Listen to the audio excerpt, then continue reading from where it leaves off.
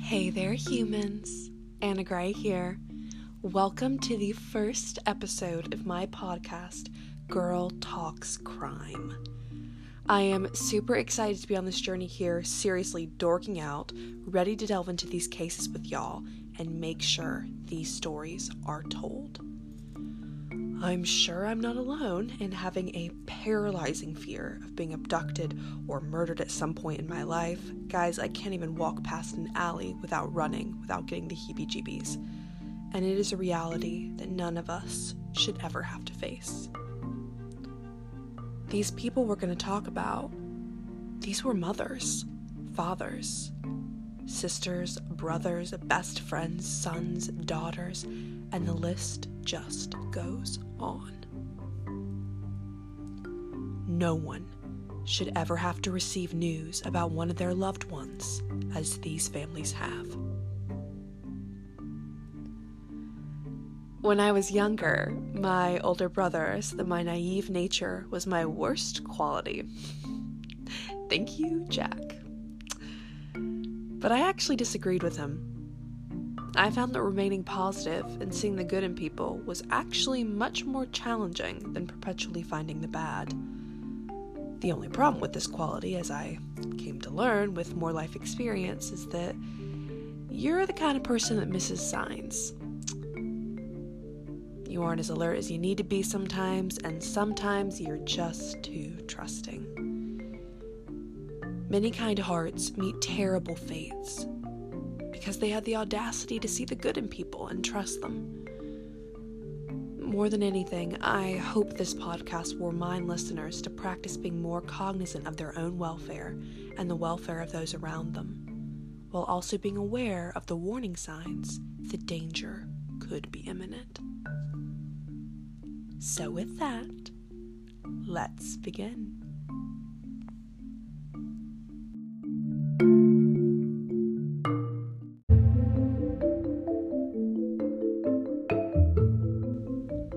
I want to start this podcast with one of the most confounding cases to come out of my home state of North Carolina.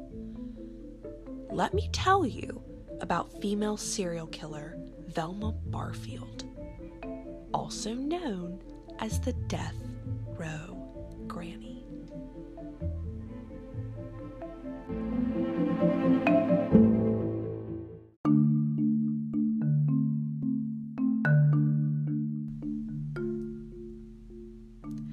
My mother was only 9 years old when Velma Barfield was arrested in her hometown. My grandma remembered Velma from the local department store where Velma worked part-time, and my grandmother frequently went shopping. I spent much of my childhood going back to school shopping at department stores. It's eerie to think about one of those clerks having the dark side of Velma. Velma Bullard was born to a poor family in South Carolina in the year 1932. She was the second of 9 children, born to Murphy and Lily Bullard. Her father was a loom repairman with a dangerous temper. According to sources, he regularly beat Velma, her mother, and her siblings. And I don't even have an adequate response to how horrible that is. Home should be a safe place. Her mother reportedly never intervened on this abuse. And at the age of 13, sexual abuse started. Velma kept this horrific secret to herself for fear that her mother wouldn't believe her if she told on her dad. In an interview she gave long after her conviction, she said, "Things that went on inside our home when I grew up were kept inside." At the age of 17, marriage to Thomas Burke offered Velma an escape. She was desperate for a way out, so she eloped quickly with her high school sweetheart in 1949. The couple had 2 kids and, on all accounts, seemed to have a pretty normal and pleasant marriage. She was an involved parent, she took an active role in the lives of her 2 children. And when her kids were well into school, Velma went back to work at a textile plant. But around that time, Velma started to experience intense bouts of pain. Now, this is all speculation, but it is thought today that this could have perhaps been endometriosis. Endometriosis occurs when tissue similar to that within the uterus lining grows outside of it. There's still so many unanswered questions about it today, so one can only imagine how limited we were in information in 1965. Velma ended up needing an emergency hysterectomy, and emotionally and physically, this took a significant toll on her. She began to question her worth as a woman and as a wife. She also developed severe back pain as a result of her surgery, which led to a dependence on pain medication, as well as Valium and Librium, 2 benzos. Velma would go to different doctors to get duplicate doses of her various medications, the ones she began to abuse. It was around this time that her husband Thomas also sustained significant head injuries in a car accident. This began a significant drinking habit, and it took a toll on the family. Fiery arguments became commonplace among the couple. Things were not well. One day, after a particularly heated fight, Velma took off with her 2 kids in tow, leaving Thomas at home to cool off. While they were gone, Thomas passed out, the house caught flames, and he was killed. A few months later, another fire gripped the house, this time burning it to the ground. This was the first sudden death to surround Velma's life. You heard me right. This was just the first.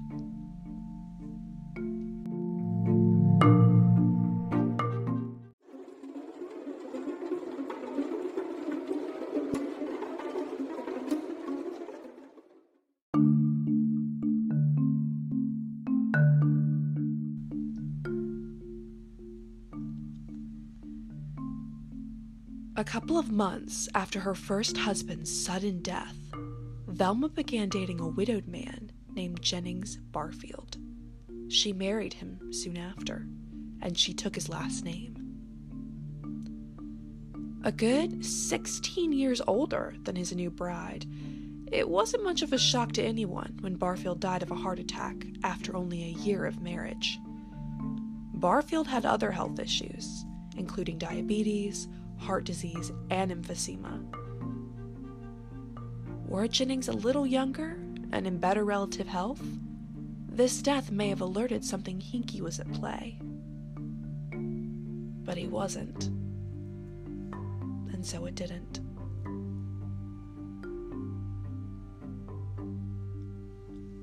Velma, now twice widowed, moved back home with her mother. Her father had passed away a few years earlier as a result of lung cancer. In 1974, a few years after the death of her second husband, Lily, Velma's mother, began experiencing severe stomach pain, nausea, and vomiting. She was admitted to the hospital with her symptoms, but she seemingly made a full recovery and was sent home. But all was not as it appeared.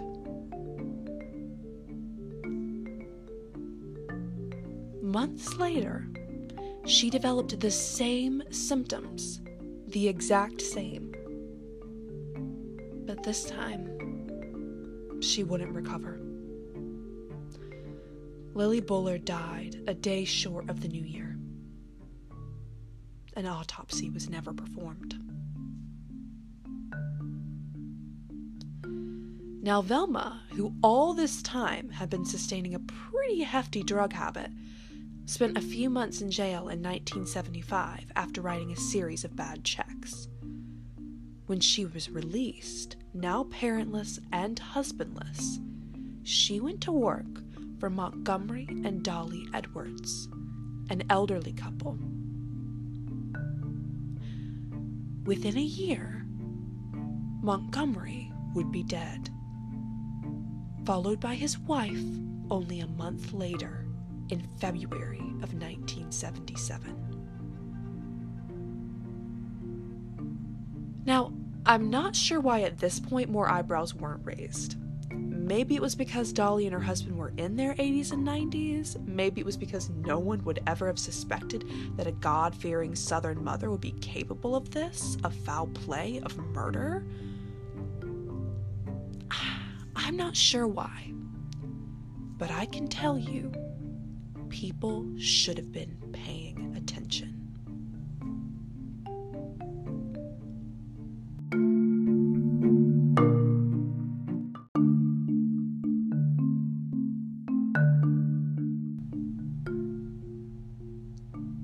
Velma followed this by taking a position caring for another elderly couple, Record and John Henry.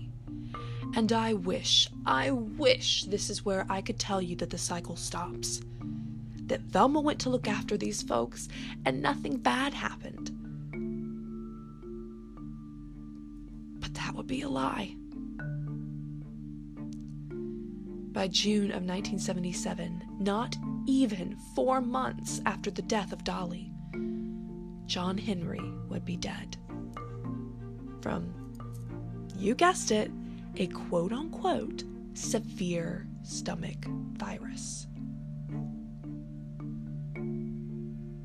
Record survived, but only because after John's death, Velma moved in with a new boyfriend, Stuart Taylor.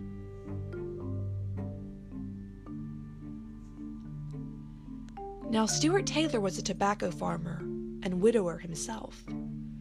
He wasn't as strong in his faith as Velma, but he supported her convictions. What she knew he wouldn't support, however, was her forging his name on checks to support her drug habit.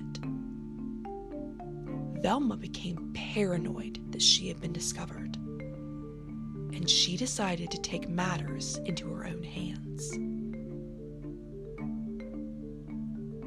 One night, she took him to a church service. Well into that service, he began to get very ill. Velma took him home and began nursing him back to health. That night, she even called Taylor's daughter to inform her that her father had come down with the flu, but assured her that she had everything under control, that he was in good hands, he was in good care. But within days, Stuart Taylor would be dead. Velma wept openly at the funeral, and family couldn't believe the tragedy that just kept surrounding her life. Why couldn't this woman catch a break? But it wouldn't be long until they had to confront the nasty truth. They didn't know Velma at all. She was at the center of everything.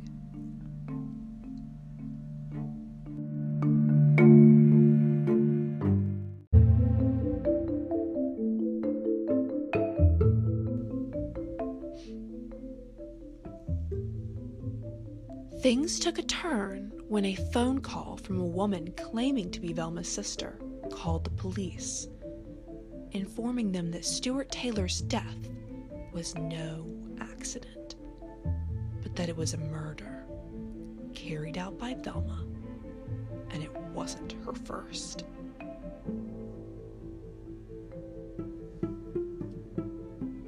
Unfortunately for Velma, an autopsy was performed on Taylor, and the results were chilling. A deadly dose of arsenic was found in his body. Armed with this information, the police began exhuming the bodies of Lily Bullard, Dolly Edwards, John Henry Lee, and Jennings Barfield. And what do you know? They discovered that all of them had been poisoned.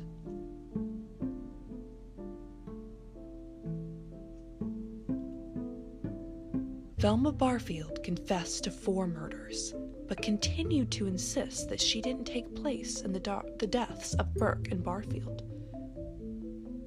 She wasn't responsible for them. But police didn't believe her.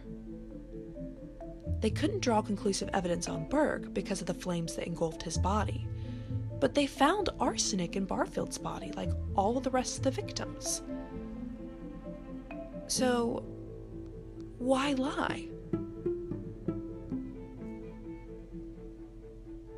Velma Barfield stood trial for the murder of Stuart Taylor only. She pled guilty by reason of insanity, but her plea was denied. She was sentenced to death. Velma was imprisoned at Central Prison in Raleigh, North Carolina.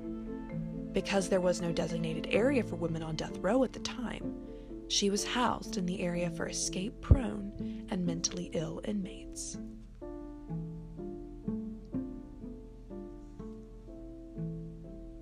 During her time in prison, Velma rededicated herself to her faith and became a reformed Christian. She spent the latter half of her 6 years in prison ministering to other inmates. And this ended up being one of the primary driving forces of the appeal to get her sentence commuted to life. The second driving force was a bit more interesting.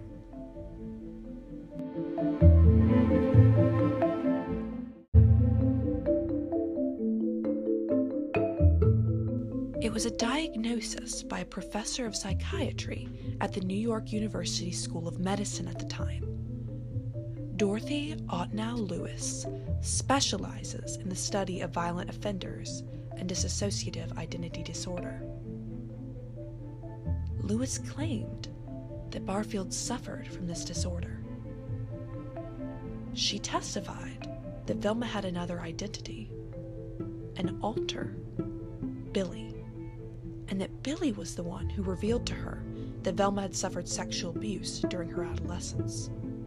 A terrible and horrible revelation.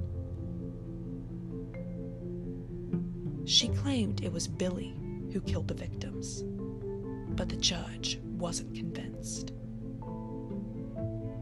Her appeal in federal court was denied, and after this, Velma told her attorneys not to pursue another appeal at the Supreme Court level. It seems she had accepted her fate.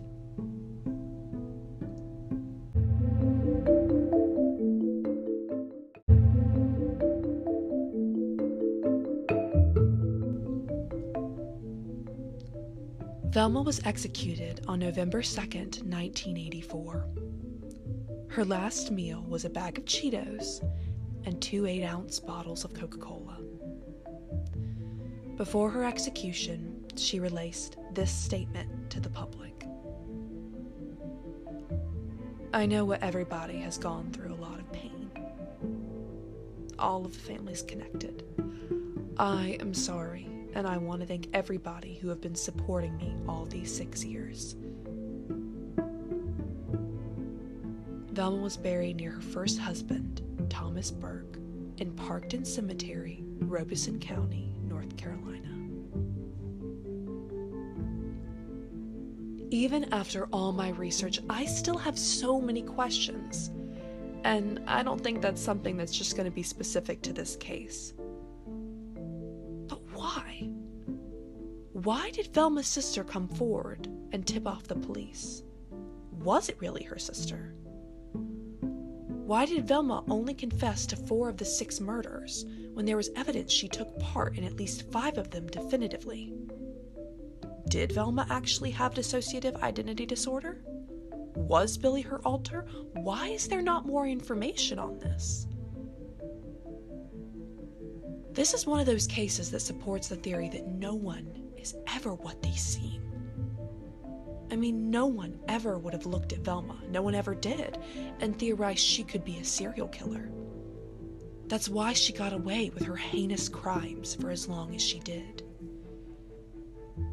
And let this be a lesson unto all of us. Not all killers, not all criminals look scary or set off our internal alarms. Sometimes it's the people we are inclined to trust the most that we need to be the most wary of. As Henry Lee's daughter said after Velma's conviction, "I thought the world of Velma. This thing's taught me to distrust everyone."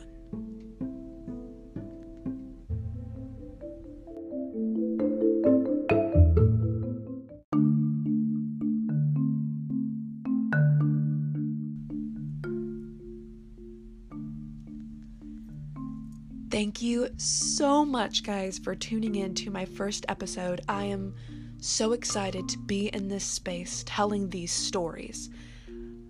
I am thrilled to be on this journey with y'all. Ready for next week, ready for a new case.